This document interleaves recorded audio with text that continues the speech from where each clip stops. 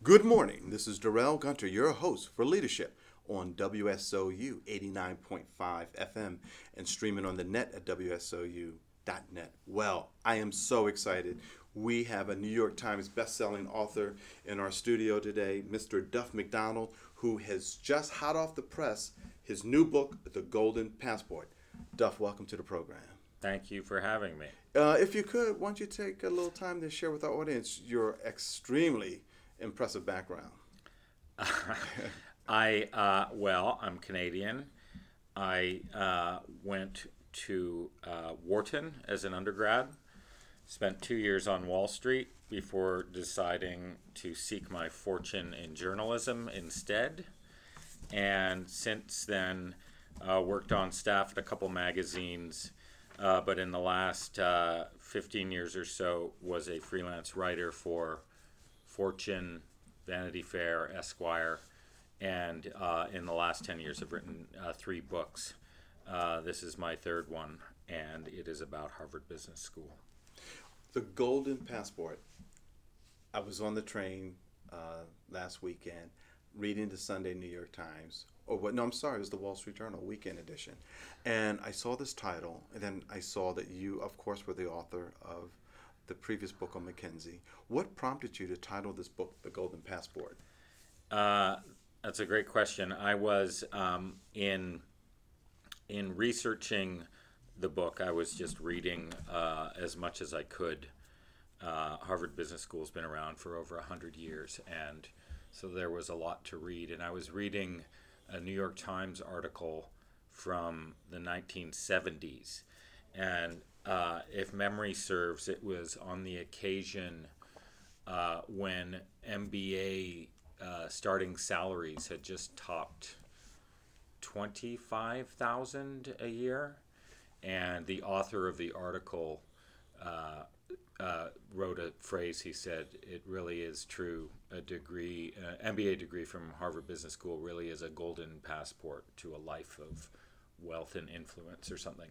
So I saw that and actually called my editor and said, "I've got the title for the book." And publishers, whenever the author says that, they always say, "Why don't you work on the book? We'll get back to that when we're done." And also, we're pretty good at naming books ourselves. And I said, "That's fine, but I've got the title for the book." And she said, "All right, what is it?" And I said, "The Golden Passport." And she said, "Okay, you've got the title for the book." Excellent, excellent. And before the title of the book, what was your hypothesis that you said, you know what, this particular topic is of great interest, it's timely, I'm going to dedicate 2 to 3 years to this project? It was less a thesis than a repeat of the thing that I had done with my previous book, The Firm, which is a history of the consulting firm McKinsey and Company. And what I did with that book was tell the story of the management consulting industry through the prism of McKinsey, its biggest brand and most prominent brand. And when casting about for an idea for another book, it just occurred to me, well, with the suggestion of a friend, to sort of make a lateral move and tell the story of the history of the institution of the MBA through its most prominent brand, Harvard Business School.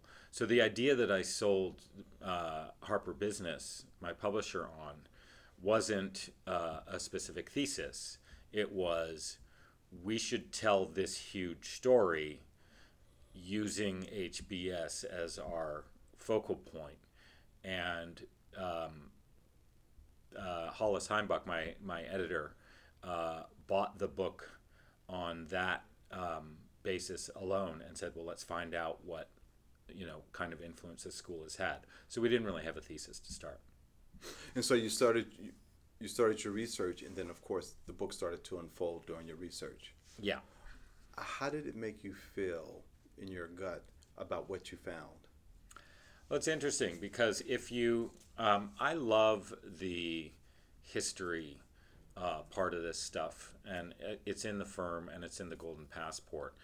And I think readers will tell you, because they've told me, that both books start a little slower and then pick up speed as they go along.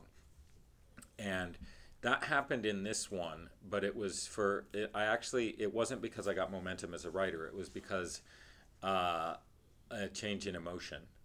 If you look at the first half of the 20th century, you could almost say that the majority of the contributions of HBS to society and to its graduates' lives and the organizations they work for was almost uniformly positive.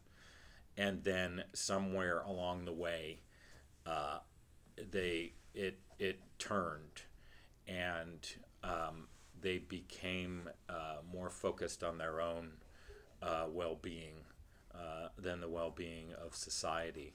And so by the end of the book, I was almost writing in a froth. I was so angry about what I was reading and seeing and speaking to people about. So, anyone who decides to make it through the almost 600 pages of the book will surely see that somewhere in there things take a bit of a turn, and the momentum picks up because my emotions were causing it to. What were some of the common threads that caused that emotion of froth and somewhat anger?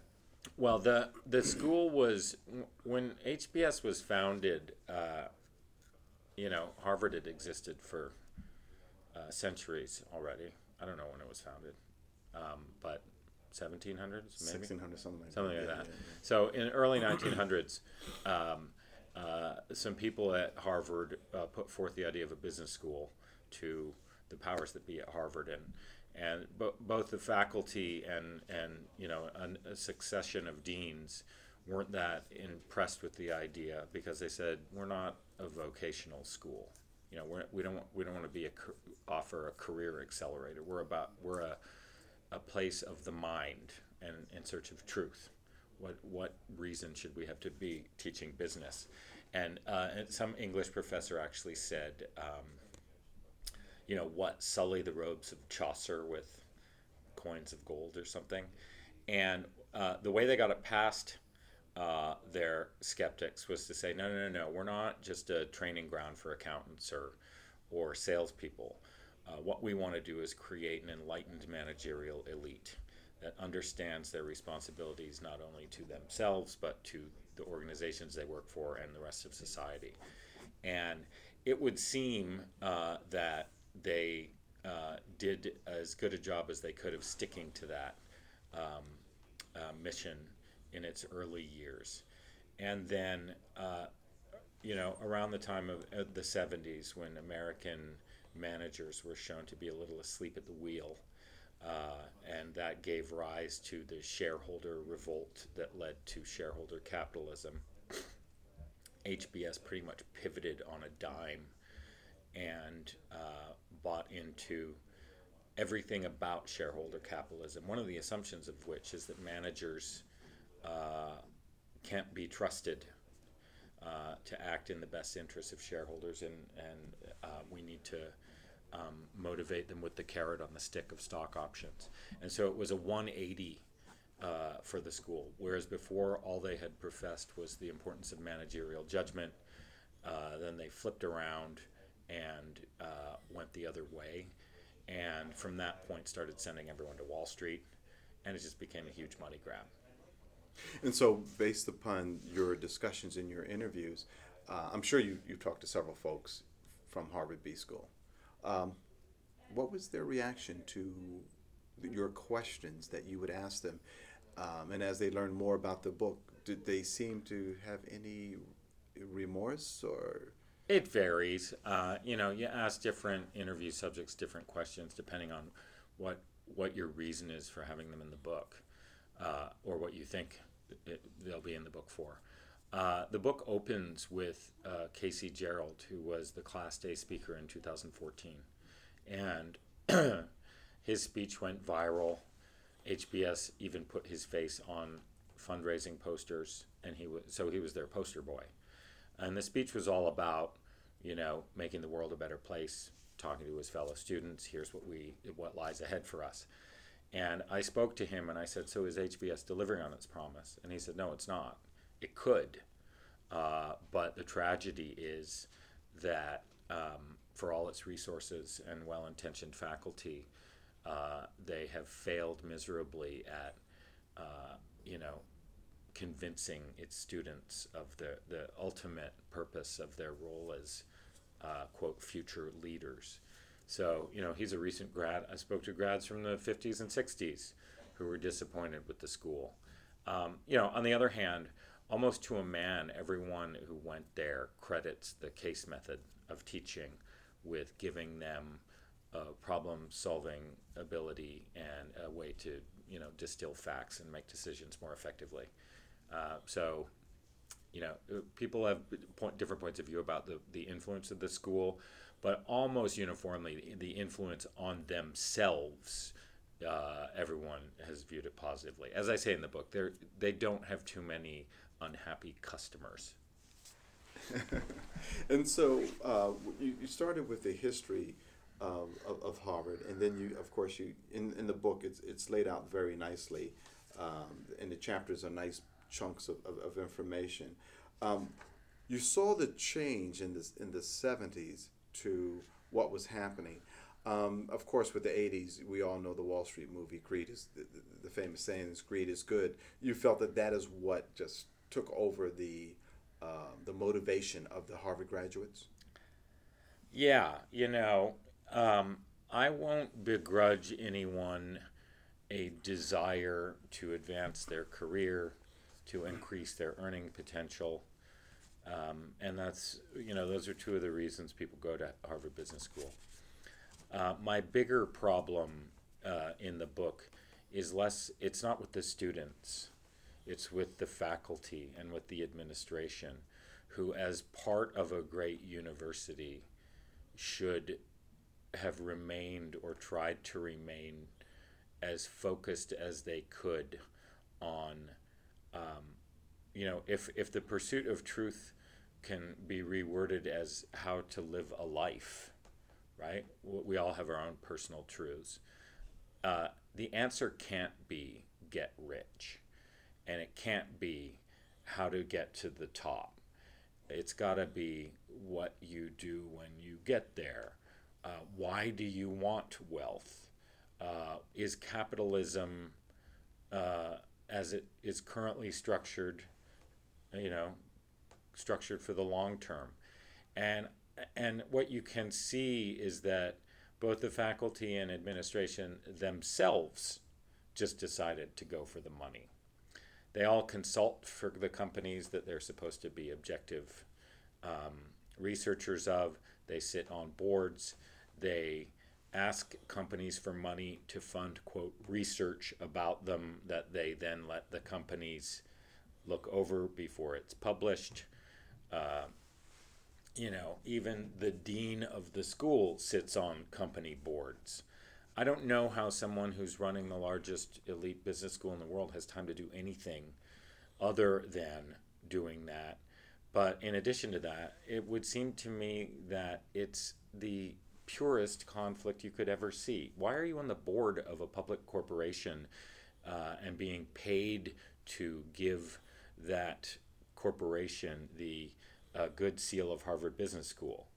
The only explanation that even makes the slightest bit of sense is you're doing it for the money.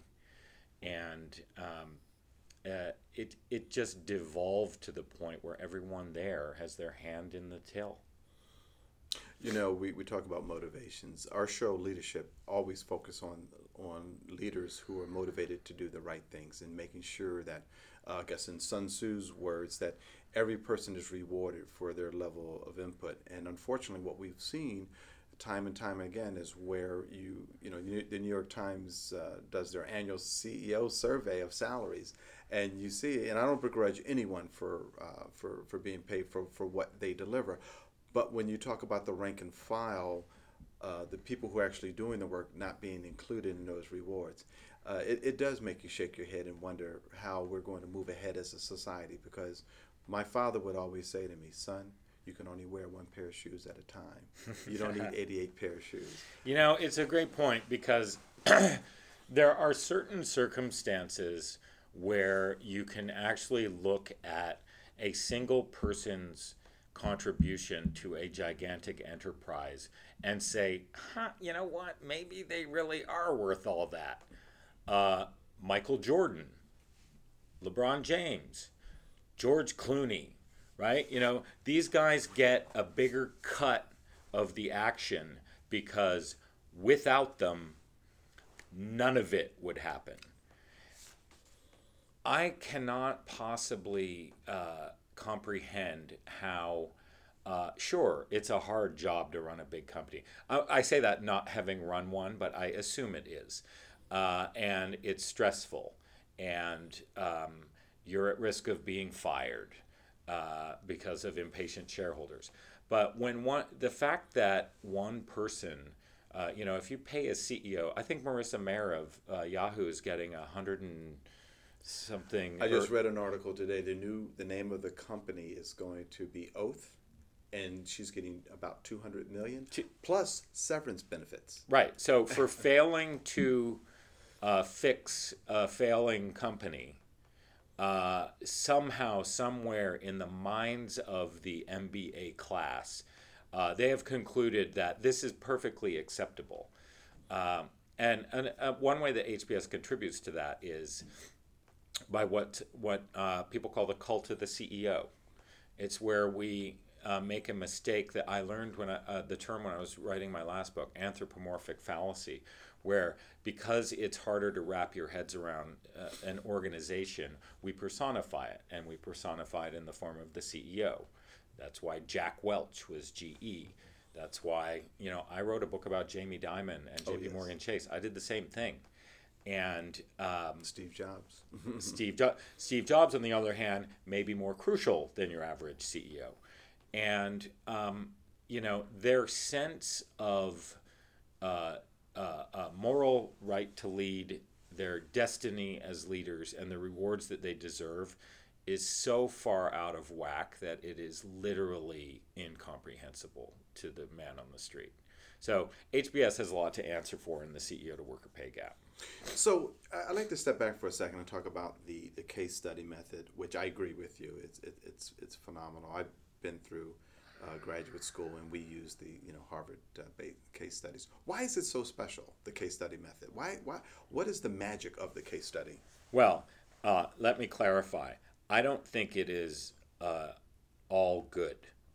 I think that having spoken to very successful people who credit it with playing a part in their effectiveness and their capabilities, the fact that it is a class participation focused way of teaching where you live or die based on the approval of your peers, but more importantly, your ability to articulate a course of action more or less effectively. It's clearly a good training ground for speaking publicly, for marshaling your arguments persuasively, for being able to respond on the spot, because at least at HBS, they don't know who's getting called. So all of those things are certainly valuable in various areas of life. I think one of the Achilles heels of the method, though, is that in order to encourage students to speak without fear and anxiety, they repeat and insist that there is no right answer to any particular business situation. There are only more or less effectively argued answers. And in large part, sure, that's the case, right? Should we expand the factory here? Should we expand it there? Should we do this? Should we do that? There's an infinite number of responses to that are all totally acceptable. But I think what happens is it blurs their mind to the fact that there are some answers that are more right than other ones. And I think there's sort of a moral ambiguity that comes out of the case method that can lead people to make decisions that in their heart of hearts they know that there's a right answer and a wrong one. Mm-hmm. Ladies and gentlemen, we are here with Mr. Duff McDonald, the author of The Golden Passport, and also his previous New York Times bestseller, The Firm, which was based upon McKinsey. And how do you see a way forward out of this? I mean, does HBS offer, I'm sure they have an ethics class. They do. Although, as I point out in the book, it took them 100 years to put a full year ethics class in their first year curriculum. They claim to be thinking about it the whole time. And I have some sympathy for the fact that the ambitious cohort that is the MBA student has less patience for philosophical discussions than they do for practical things like finance classes, effective communication, what have you.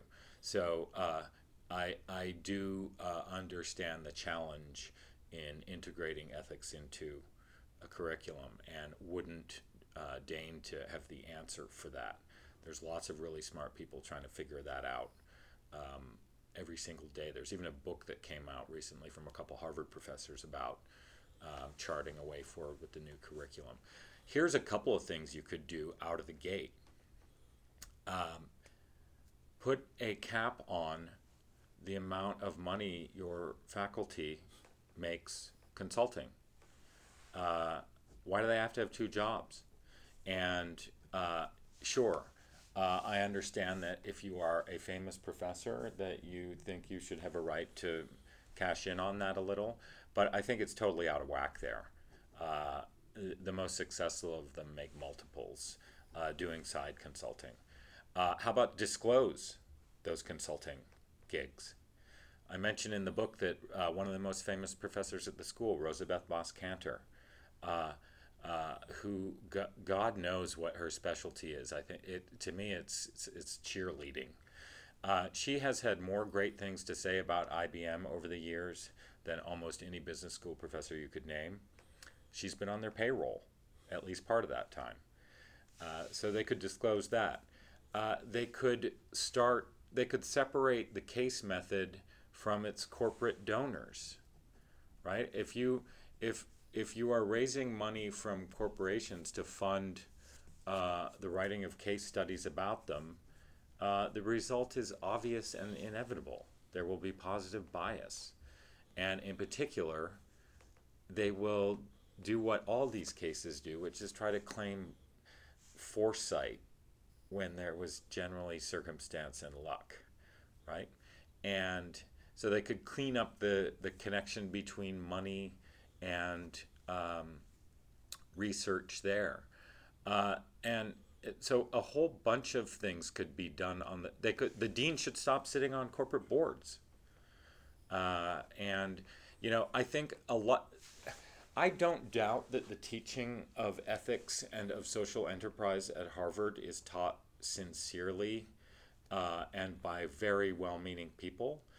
But if you look at the actions of the faculty and the administration, which, as we all know, speak louder than words, it's no wonder that you get a bunch of graduate students or graduates who can pay lip service to ethics and then act in ways contrary to that.